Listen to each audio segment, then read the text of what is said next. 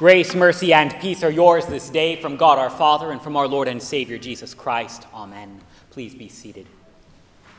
Dear brothers and sisters in Christ, our gospel lesson is supposed to be the convert text, but this one doesn't get it. I was 19 when I was brought in, but when I was new, I never actually found anybody upset that I was here. That came later, once they got to know me, because of my personality.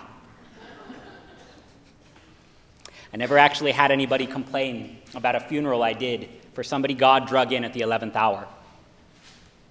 I have had people upset about the funerals we just couldn't do here, though, even though it was for somebody who never once set foot in the door. See, we pretty much want everyone to show up. Better late than never, too. Really, it was probably only a shock that all the people got paid the same the first time. The problem since, at least in my experience, has been people trying to game the system.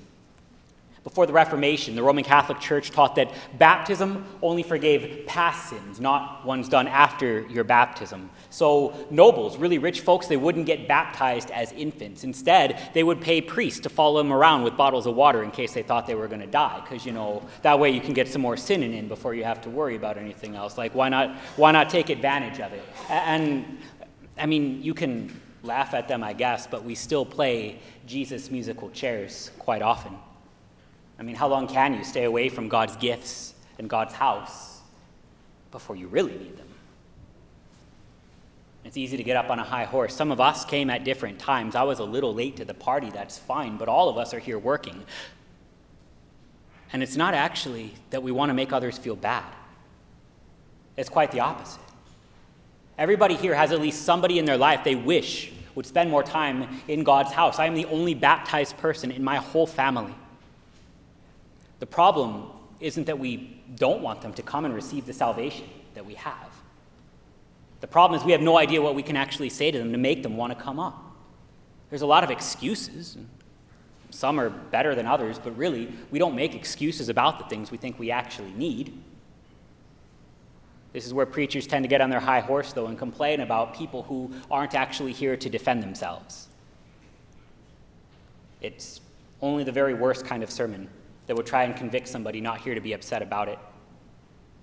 They're always really tempting for exceptionally lazy preachers because, well, if I only preach about sinners that aren't you, you can't get mad at me, right? I can't get yelled at because nobody can get offended. The thing is, nobody who actually needs help can get it either. It's just sort of altogether complaining like we do everywhere else, but here saying amen at the end because Jesus. It doesn't fix anything. And besides, the folks out there are sort of right. The parable calls attention to it. The forgiveness of sins is so powerful, so free, that the ones who show up at the very last minute get the exact same resurrection you do. I mean, should they stay away? No, but it kind of turns more into a discussion about the probability of dying before the average life expectancy, which even inside of a pandemic isn't actually a talk that yields a lot of positive responses. And by the way, just sort of randomly asking your family and close friends, what if you die tonight? It doesn't so much strengthen the relationship as it does start to seem oddly threatening after a little while. So maybe stop. Besides, 2020 kind of changed my perspective on this parable at least a little bit. God's thoughts are not our thoughts. His ways are not our ways. And so I would have done a lot of stuff differently this year, but I got to think maybe he gave us a gift. I'm not sure this is actually about what hour the workers come in at all. In fact, the Lord explicitly tells us that doesn't matter, even though we want to make it so important. If nothing else, God gave us a gift this year in reminding us just how terrible idleness is. See, what seems to frustrate the master isn't that some come later than others. He is perfectly fine with that. It's that they stand around idle all day in the marketplace. 2020 has taught me really to despise idleness because it's not being lazy. Idleness isn't doing nothing. Idleness is doing everything, just not accomplishing anything. Your car idles. It's on. It's running. It's even working right. It's just not going anywhere. It's wasting gas. Idleness is use without benefit. Idleness is that feeling of being stuck, no matter how hard you try. It's acacia. It's the sin of sloth. Sloth isn't too much Netflix. It's running your motor for so long without getting anywhere that helplessness and despair start to set in. Idleness is going about your whole life and not finding any peace inside of it, no matter how hard you try, until you are all tried out. It is not being able to find the divine no matter where you look. It is not being able to find where you fit. It is not feeling like you're moving anywhere, despite trying your very best to make it through this mess, the same as everyone else. Idleness has set in this year for so many of us because we have tried and we have tried and we have tried and found nothing seems to work until there is no hope but that we're going to keep going, because what else do you do? This is where our Lord finds something to be upset about.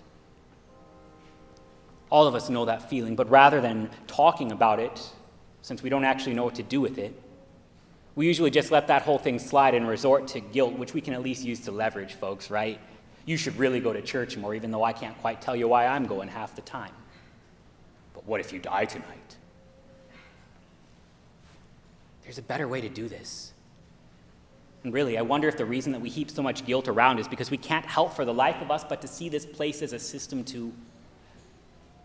This is what you do to go to heaven. Go to church. I mean, maybe it's a slanted system. I mean, 1 hour of work is the same as the whole day, but still, this is what you do to get paid.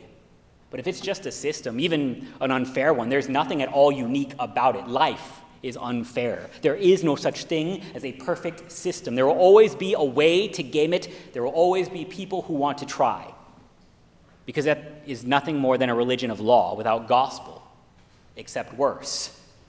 Because now, it's such an unfair system that even though you showed up at the beginning of the day and worked the whole time, the people who did nothing got the same. But you just sort of have to grin and bear it. But at the same time, why bother? You can say that it's for society. You know, there's good American work to be done here, but the thing is, this has to be more than civic pride. That only goes so far, and I know people who care about their country and their neighbors and still will not come near this place, and you know more of them. And you can say that it is just about good old-fashioned morality. Be honest, work hard, do something vaguely religious-y once in a while, but in short, be a good person. Go to a nondescript good place after you die, except the thing is, the folks who snuck in at the 11th hour got paid in spite of doing none of that stuff, and, well, like if you're like me, why try harder than you have to?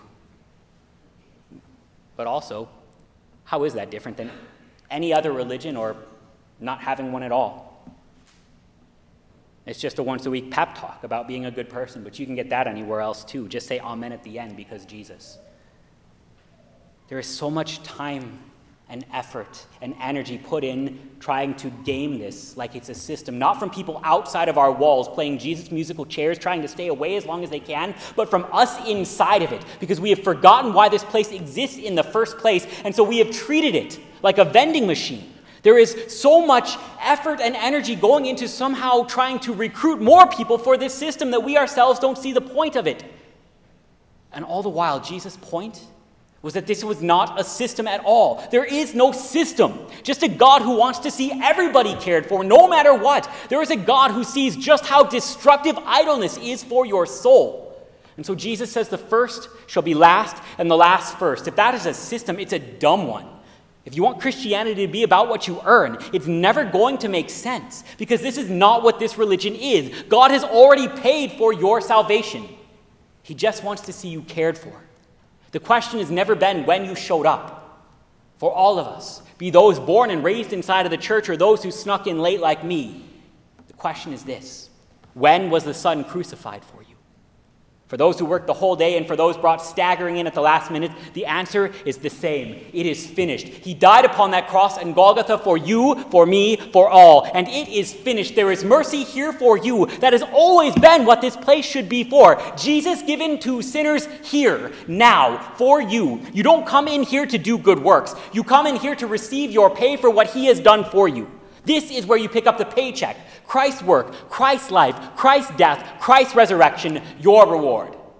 given forgiveness, life, and salvation. They are not just words. They are weapons to devour idleness. They will root you somewhere, not just where you keep trying and trying to make things feel better but just feel the same, but more frustrating each day. They root you in him who has already conquered not just your problems in this life, but even your death. What if you die tonight is an irrelevant question for Christians. To Paul, to live is Christ, but to die is gain, because he knows where he's going, so he's not so worried about it anymore. Why is your first opening gambit a discussion to somebody you love? What if you die tonight? What if there was more here than sort of a last-minute ticket off this bus? What if there was mercy and help and peace? What if there was hope and life and salvation? What if there was a value given to you here that the world could not give, no matter how hard or how little you work, because you are not worth what you can do? Nothing is. What does a diamond do that makes it worth so much? It's a little rock that sparkles. But we pay for it, and there it has value. That is the same as you.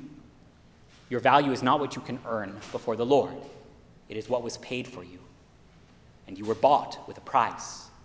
Not even gold or silver, but the holy and precious blood, the innocent suffering and death of God. You are priceless before the Lord.